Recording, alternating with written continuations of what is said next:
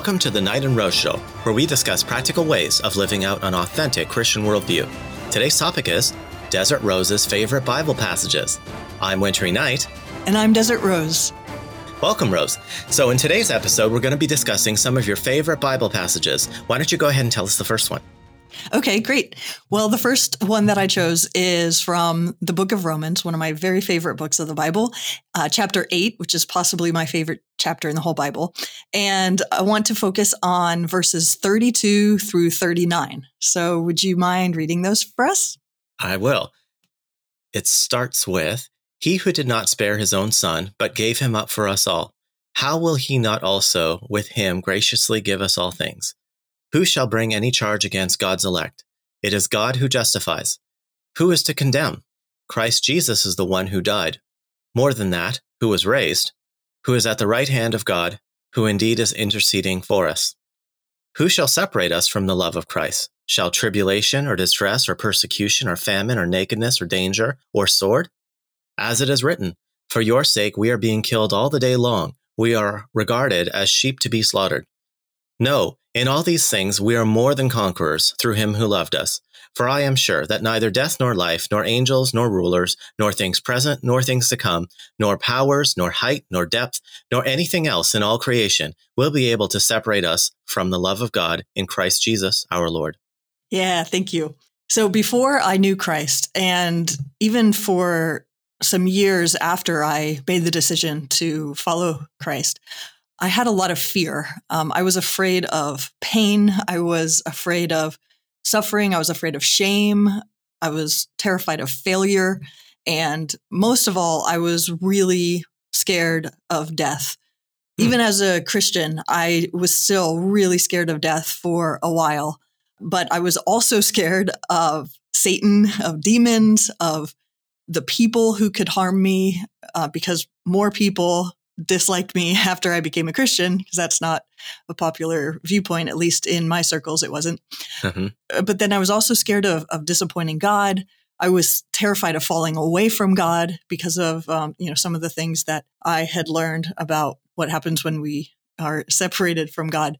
But I read this passage and studied this passage, and this was a huge comfort to me. And what I saw was that the sovereign God of the universe didn't even spare his own son. And so I could trust that he wouldn't spare anything else that was of ultimate good for me. And I realized that he who had adopted me into his family, who had paid the penalty for my sins, he wasn't going to let go of me. He wasn't going to let my mess ups get me kicked out of his family. He wasn't going to withdraw the Holy Spirit from me altogether because I, wasn't good enough. He had paid the penalty for my sins, and he was going to keep me as his own. And so I love this passage. I fall short of God's standard of perfection all the time. The enemy comes after me now more than in the very early days of my becoming a Christian, because I've been doing impactful ministry work that makes a difference. And non-Christians come after me more than ever when I speak the truth. And the world, with all its depravity, can really kind of beat me down. But, even though as a Christian, we are regarded by others as sheep to be slaughtered, and I've experienced so many hard times that threaten to undo me, I've also seen in this passage and in many, many others that nothing can separate me from the love of God in Christ Jesus. And so that gives me boldness to continue doing what I'm doing, to not be fearful that I'm going to say something wrong that's maybe theologically incorrect and get booted out of the family of God, or have my life threatened and out of fear, make a poor decision and be rejected by Christ. I'm his, and he's not going to let go of me. Yeah. Yeah, I think that's important. I put a lot of emphasis in our last podcast and maybe in other podcasts on Jesus as leader and Lord, because that's the one that often gets neglected. But it's really important to me, even as someone who sees his Christian walk as being competent and strong, that if I make a mistake, that I don't suddenly get punished by losing my uniform, So it's really important to Christians who are aiming to be effective, that they appreciate that they can't lose their identity in Christ by screwing up or even doing bad things because of the forgiveness that's available to you and because of that commitment that God has made to partner with you and work with you and bring about your salvation. You really can't let disappointments or mistakes let that challenge the thing that's for sure.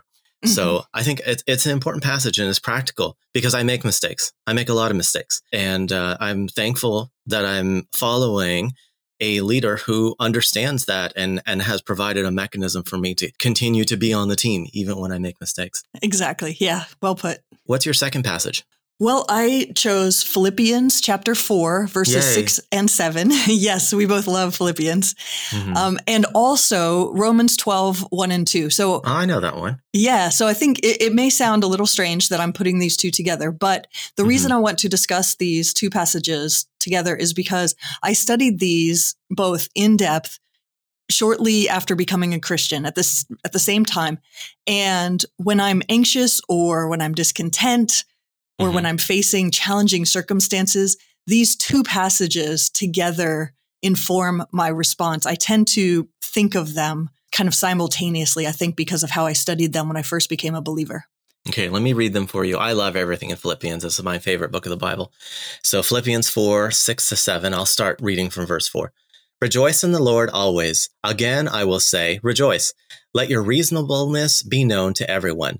The Lord is at hand. Do not be anxious about anything, but in everything, by prayer and supplication, with thanksgiving, let your requests be made known to God. And the peace of God, which surpasses all understanding, will guard your hearts and minds in Christ Jesus. And here is Romans 12, 1 to 2. This reminds me of R.C. Sproul's Table Talk show. I used to listen to that a lot. I like him. Nice. Here it is. It goes, I appeal to you, therefore, brothers, by the mercies of God, to present your bodies as a living sacrifice, holy and acceptable to God, which is your spiritual worship. Do not be conformed to this world, but be transformed by the renewing of your mind, that by testing you may discern what is the will of God, what is good and acceptable and perfect. Yeah, great. Thank you. So in the first year that I became a Christian, I found out that I had to have a pretty big, significant surgery. And I was really scared. I was only 21 years old. And I remember waiting to go in for surgery, and I was just terrified. And I started praying that God wouldn't let me die, that he would help me, he would be with me. And as I began to pray, both of these two passages came to mind. So as I had learned from Philippians 4, I thanked God for paying the penalty for my sin. I rejoiced in what awaits me when I die. And I made my requests known to God. I told him that I didn't want to die yet because I had just become a Christian and I wanted to make him known to others. I wanted to be his ambassador. I wanted to glorify him with my life. I wanted to demonstrate his worth to an unbelieving world. And I said to God, I haven't had time to do these things yet. And I want it to be all about you, but I just met you. And so I'm again prayed with thanksgiving and rejoicing and made my request known to him. And then in accordance with Romans 12, 1 and 2, I told God that either way, whatever happens, my life belongs to him.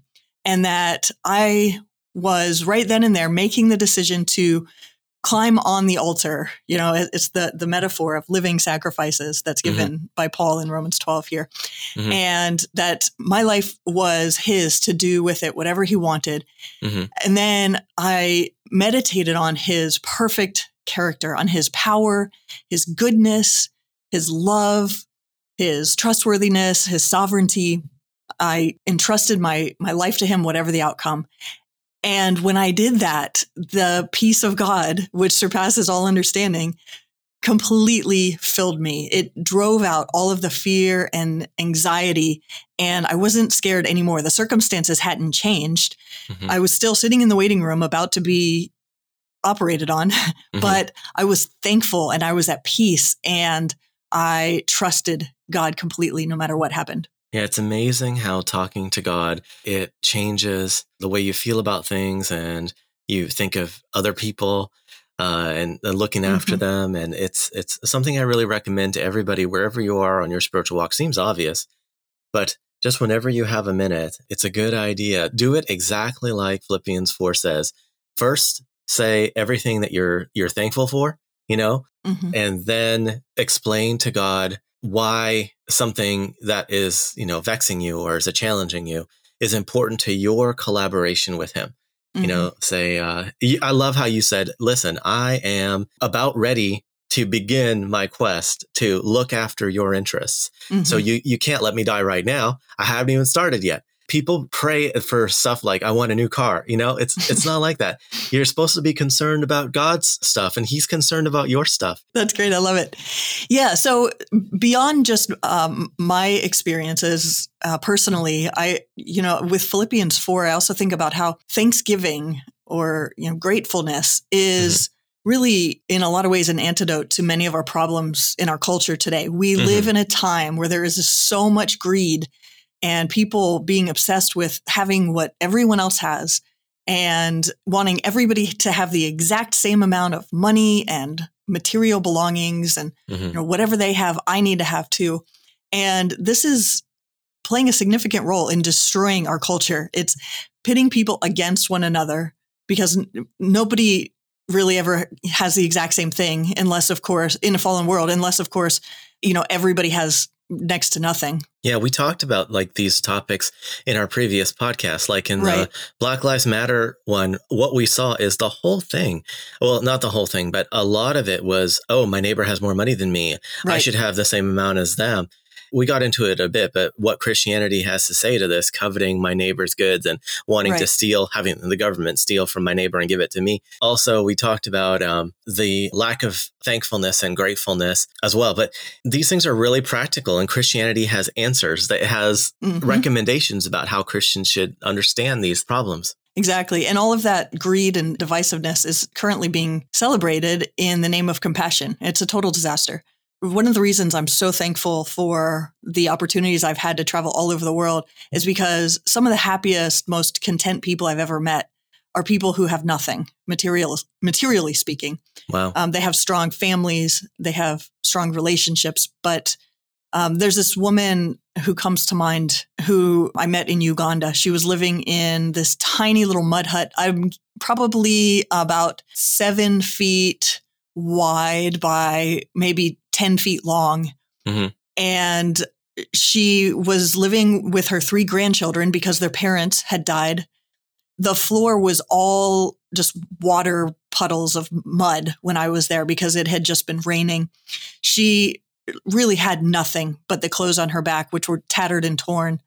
Wow. And yet she had this huge smile on her face. And as we were talking to her and sharing our lives with her, and she was sharing with us, she exclaimed, "God is so good. Praise God. He is so good to me."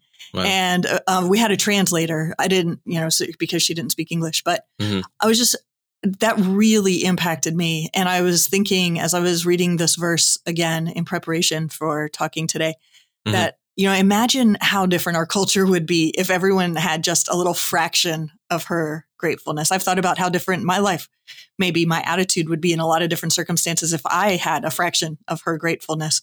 But that's what the Lord calls us to. Yeah. For me to fix this, because my character, especially, or I'd like to think it's getting better.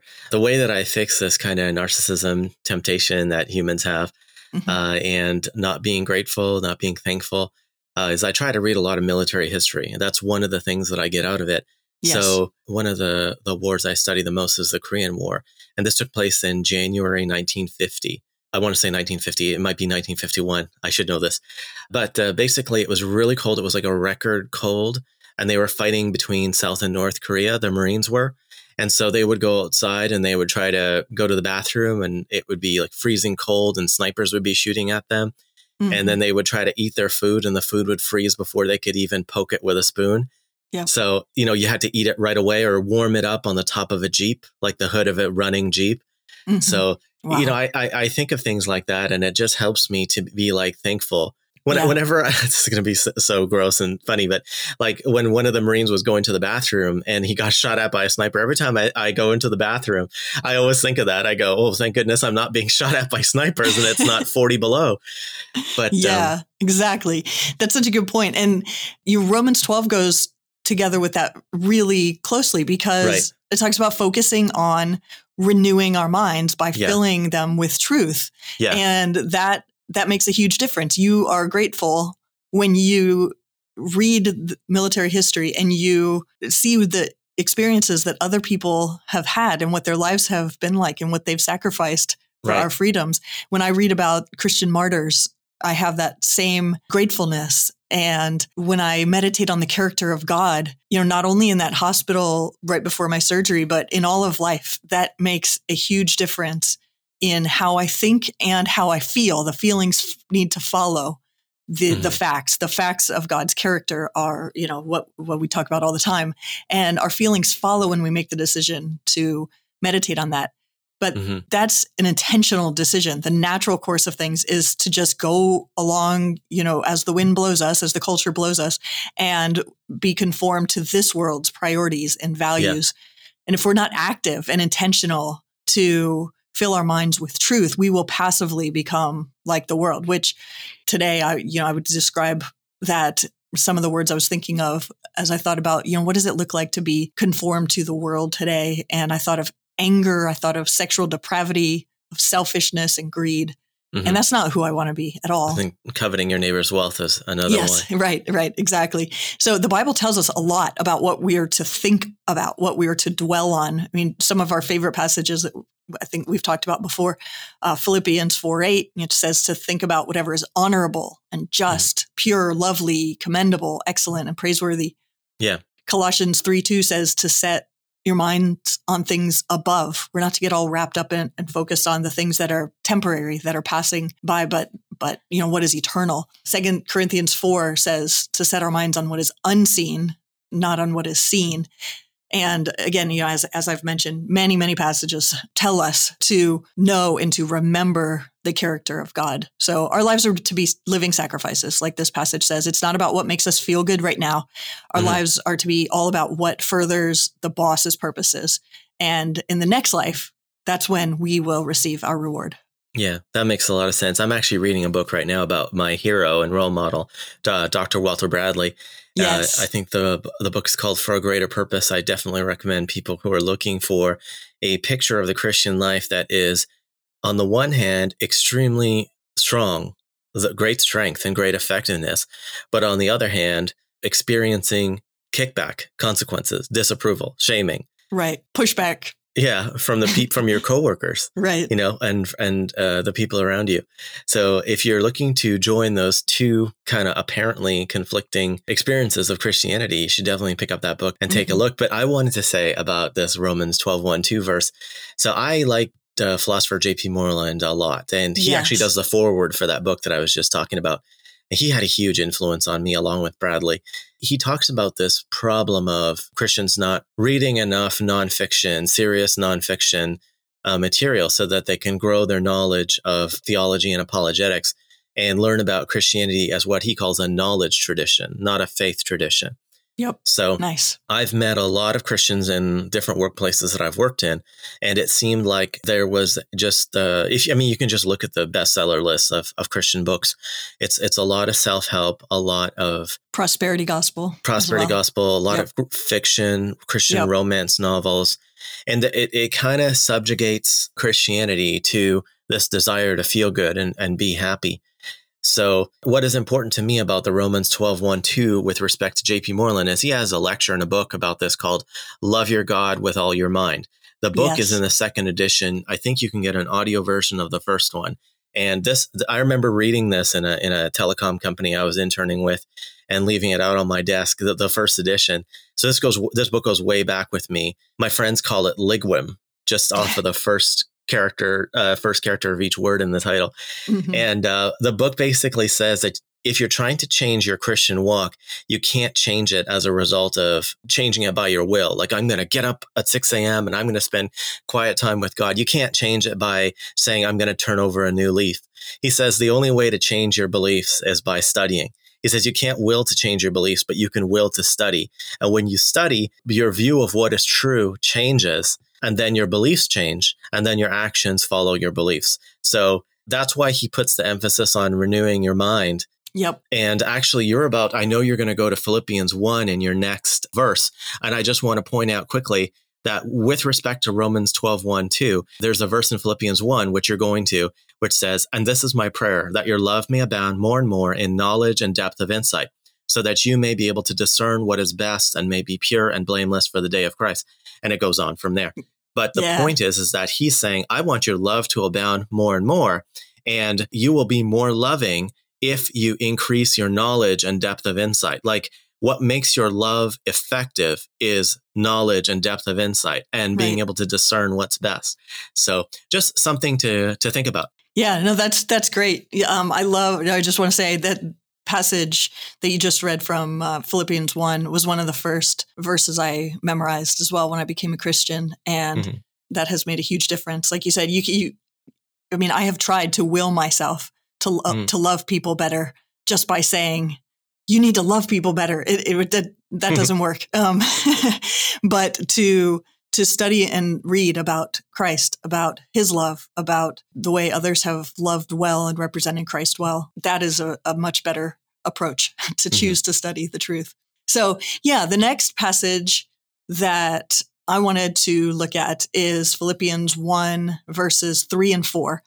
And this is a passage that I have not been the best at, but it has serious consequences for family and for culture and for our relationship with the boss. So it's really important and something that I read regularly and strive toward. So if you would read that, that'd be great. People get nothing out of this episode at all. Go and read Philippians. Philippians is a lot of gold for not a lot of time to read it. Right. So this is Philippians. Very short. Yeah, it's very short, but it's a gold mine. Excellent. Exactly. So Philippians 1, pay attention to verses 3-4. I'm going to read a little bit of 2 and all the way to 11. So here it goes. Paul is writing, and he says to the church of Philippi, complete my joy by being of the same mind, having the same love, being in full accord and of one mind. Do nothing from selfish ambition or conceit, but in humility count others more significant than yourselves. Let each of you look not only to his own interests, but also to the interests of others. Have this mind among yourselves, which is yours in Christ Jesus, who, though he was in the form of God, did not count equality with God a thing to be grasped, but emptied himself by taking the form of a servant, being born in the likeness of men. And being found in human form, he humbled himself by becoming obedient to the point of death, even death on a cross. Therefore, God has highly exalted him and bestowed on him the name that is above every name, so that at the name of Jesus, every knee should bow, in heaven and on earth and under the earth, and every tongue confess that Jesus Christ is Lord, to the glory of God the Father. Excellent. Yeah, thank you so much. I want to talk about verse 3 and selfish ambition. This is one of the things that is on my mind and has been quite a bit lately. So in the family, as one arena, one area of life, selfish ambition causes parents to neglect their responsibilities to raise up the next generation according to the truth. Parents who are driven by selfish ambition tend to turn their kids over to the public school system to indoctrinate them into LGBTQ nonsense, into socialism, global warming, sex education, hatred of America, anger about everything and nothing at all. It's really having a huge impact on the future of our country. We know from studies that when the mother is away or when she's really busy or too exhausted for her children in the first few years of her child's life, that child is not likely to develop compassion as he or she should. When the parents are not involved in their children's lives, the children isn't likely to be fed as well. Children are more likely, far more likely to develop a variety of mental as well as physical illnesses later in life. We're seeing such a huge increase in mental illnesses. This doesn't make sense from a purely evolutionary standpoint that people would just go from healthy to unhealthy through evolutionary biology, for example. There's obviously something a lot more going on than that. Definitely. We're seeing the fruit today of, among adult children who were born to baby boomer feminists who are not well mentally, often sometimes not well physically, kind of somewhat sociopathic, narcissistic. The father as well. Yeah. I mean, when the father isn't available, children are far more likely to get involved with criminal behavior, to have less education, poorer education, go to prison, get divorced, have health problems. Females are more likely to sleep around, to get pregnant, to be abused because they choose bad men. Mm-hmm.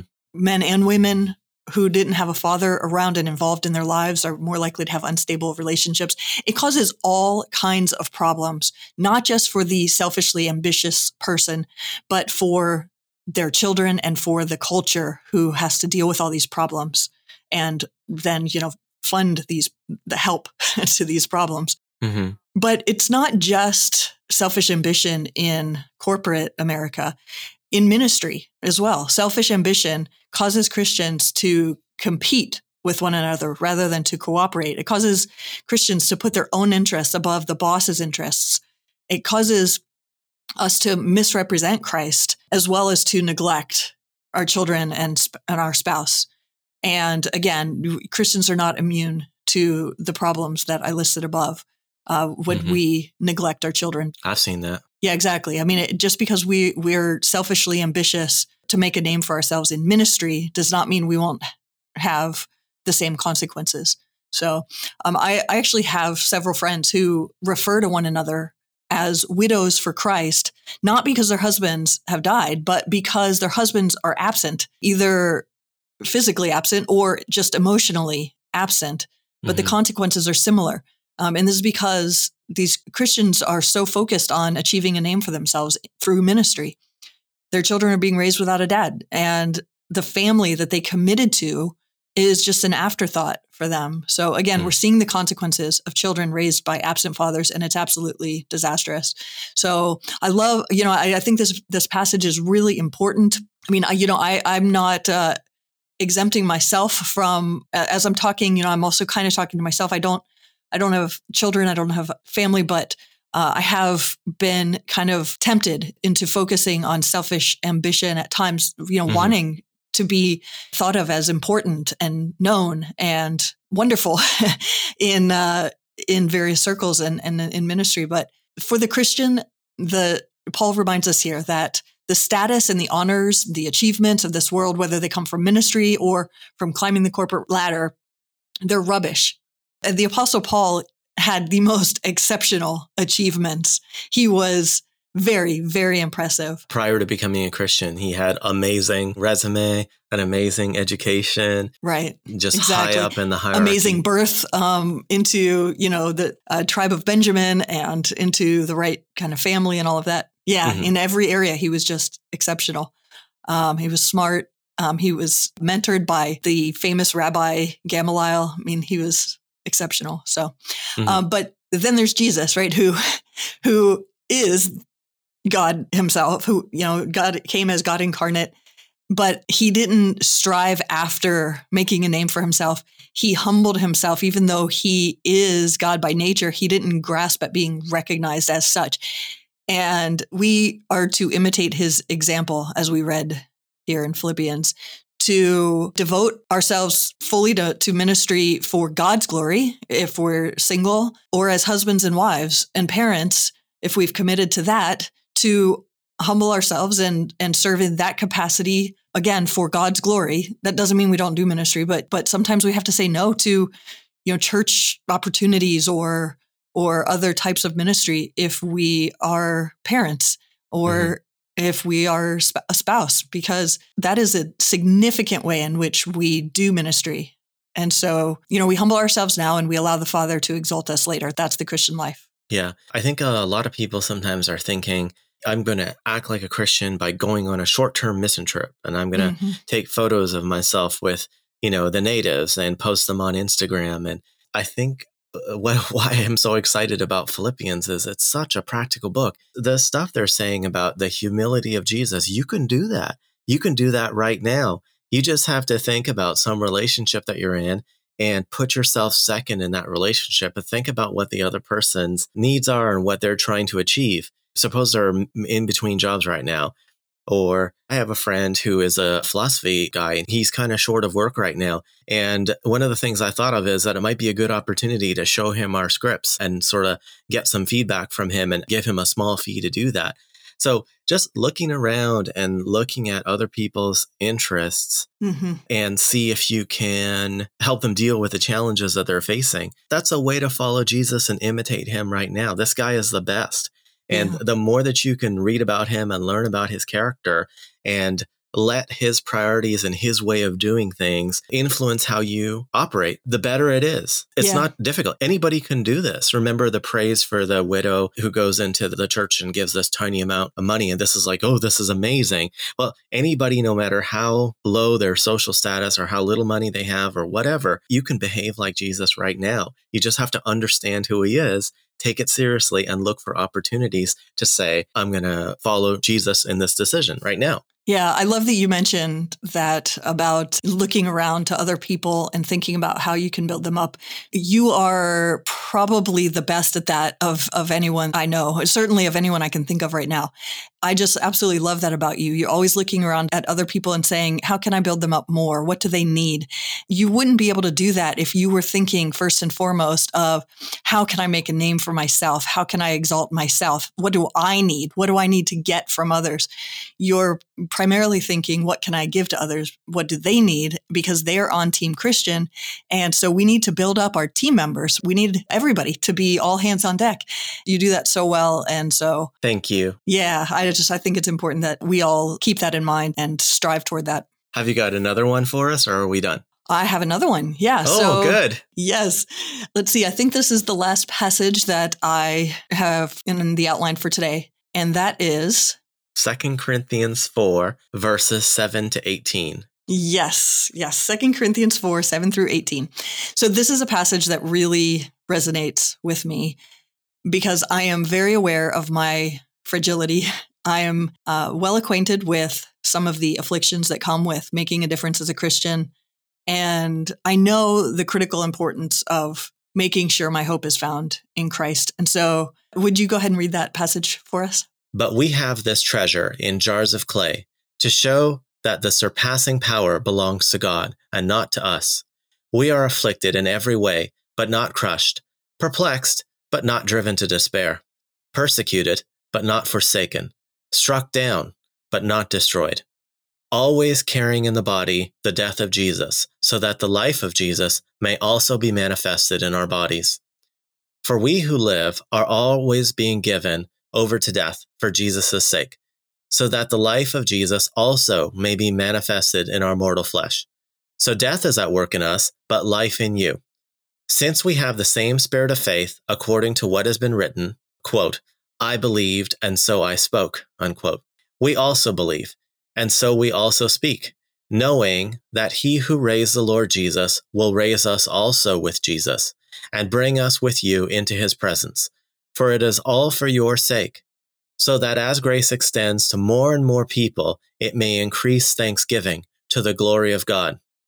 So we do not lose heart. Though our outer self is wasting away, our inner self is being renewed day by day. For this light, momentary affliction is preparing us for an eternal weight of glory beyond all comparison, as we look not to the things that are seen, but to the things that are unseen. For the things that are seen are transient, but the things that are unseen are eternal. Yeah, thank you so much. Let me start with verse 7. But we have this treasure in jars of clay to show that the surpassing power belongs to God and not to us.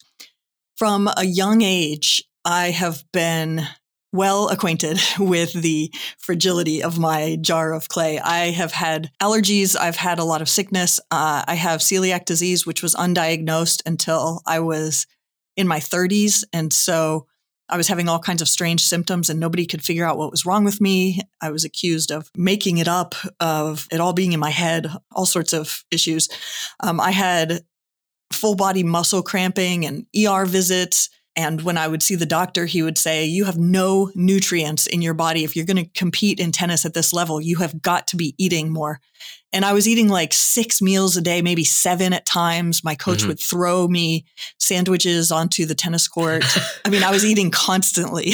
That's hilarious. So because of the celiac disease, this wasn't effective for you. My body was not able to absorb the nutrients and utilize them. And so it appeared that I had no nutrients in my body, I had no nutrients, but it appeared it was because I wasn't eating anything.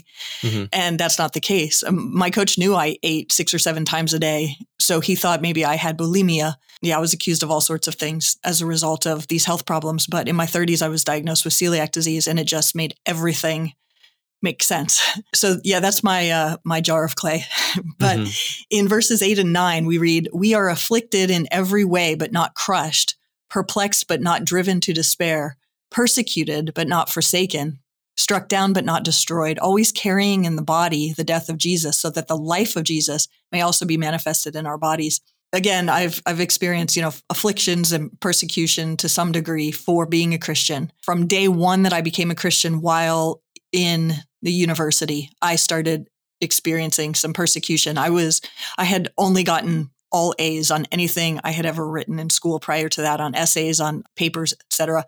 And I was given a D. Wow. Yeah, the first semester after becoming a Christian. A D because the professor disagreed with you? Yeah, and he admitted it. He told me, and he wrote on my paper that the reason I was given a D was because no thinking human being in this day and age could possibly believe this nonsense, because I had defended a historic Christian doctrine. And this was in the divinity school this was not in a gender studies or LGBTQ class. This was in the divinity school of a very prestigious, originally Methodist university. Wow. And then again, this happened again in graduate school, but I was more mature, a little wiser and bolder. And I knew more of the reasons why Christianity was true, more of the evidence. And so I challenged the professor first, who gave me a D for a different paper on a different topic. And he was unresponsive or unhelpful, unwavering.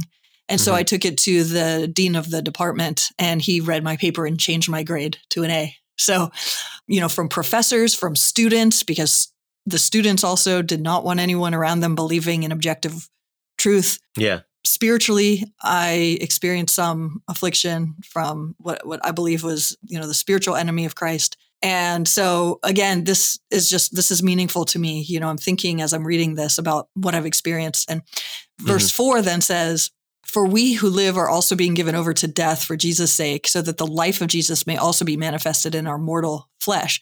So death is at work in us, but life in you. So Paul is saying, death, I'm ministering to you all. Death is at work in me and my companions, but life is at work in you, those who we are ministering to. So this is just a great reminder that the afflictions, the hardship, the persecution we experience is not for nothing. Death is at work in our bodies, but we share truth and see new life in others as they hear the truth and they respond. This is a great reminder as well that death is not the end. Death doesn't win. It's the final enemy we face in this world, but for us as Christians, it's the beginning of our best life, which never ends. The Father raised Jesus, and he will raise us as well. And so verse 16 says, so we do not lose heart. Though our outer self is wasting away, our inner self is being renewed day by day. And as I mentioned last week, I'm in my 40s now and anticipating that my body will probably soon begin showing more signs of aging. But as my outer self has been aging, my inner self has been renewed day by day. I have far greater wisdom now than I did when I was young. I have more hope, more joy. I have more humility, more love, more contentment, more Christ-likeness because of what God has been doing as I've made the decision to fill my mind with truth and avoid garbage going into my mind over the last 20-something years. And then my favorite verses here are 17 and 18, which say, for this light momentary affliction is preparing for us an eternal weight of glory beyond all comparison, as we look not to the things that are seen, but to the things that are unseen. For the things that are seen are transient, but the things that are unseen are eternal. I think that this passage seems to indicate that there's a correlation between the afflictions we experience now and the eternal weight of glory that awaits us. So we can rejoice when we experience persecution.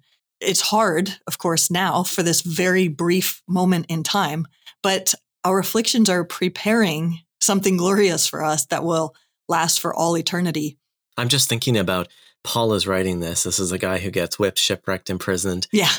Dragged out of synagogues. Yeah, he's not talking about like these light momentary afflictions in which my neighbor didn't approve of me or my friend, judged me. He's talking about being stoned and left for dead and beaten and imprisoned, not in the American 21st century prison system where you watch TV and get to work out and get free food and minister to and all of this, but Roman first century imprisonment. So you and I have a Bible study where we study different books of the Bible, and we were studying Acts, and we were talking about how Paul is always getting into trouble going into synagogues and places like that, and everybody gets mad at him. It's a lot more higher stakes than, what we face even now for most Christians in this society. Yeah, absolutely. Yeah. And so Paul says to look not to what is seen, but to what is unseen, to the things that are eternal. We are to think about and dream about and imagine life with the Lord on the new earth in all its glory. And my favorite book that helped me think bigger about God and about heaven and the new earth is called Heaven by Randy Alcorn. The first half or so of this pretty thick book is about what we can know because of Scripture. And then the second half or so is quite a bit of speculation about what we are likely to experience given what we do know from Scripture. And some people take issue with this because sure, we can't know for sure exactly what heaven's going to be like, what the new earth is going to be like. There are things we can know, but Randy Alcorn does speculate some. My response to that is no matter how big you dream, you will not outdream God. And so dream away. This has been huge to me. Whatever the new earth is like, it will be better than whatever our little minds can conceive.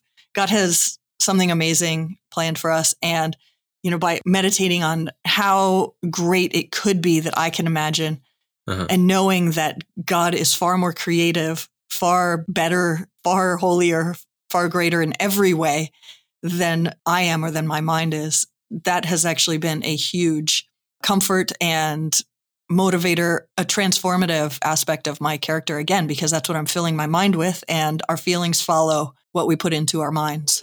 Excellent thoughts. All right, I think that's a good place for us to end. So if you enjoyed the show, please like, comment, share, and subscribe.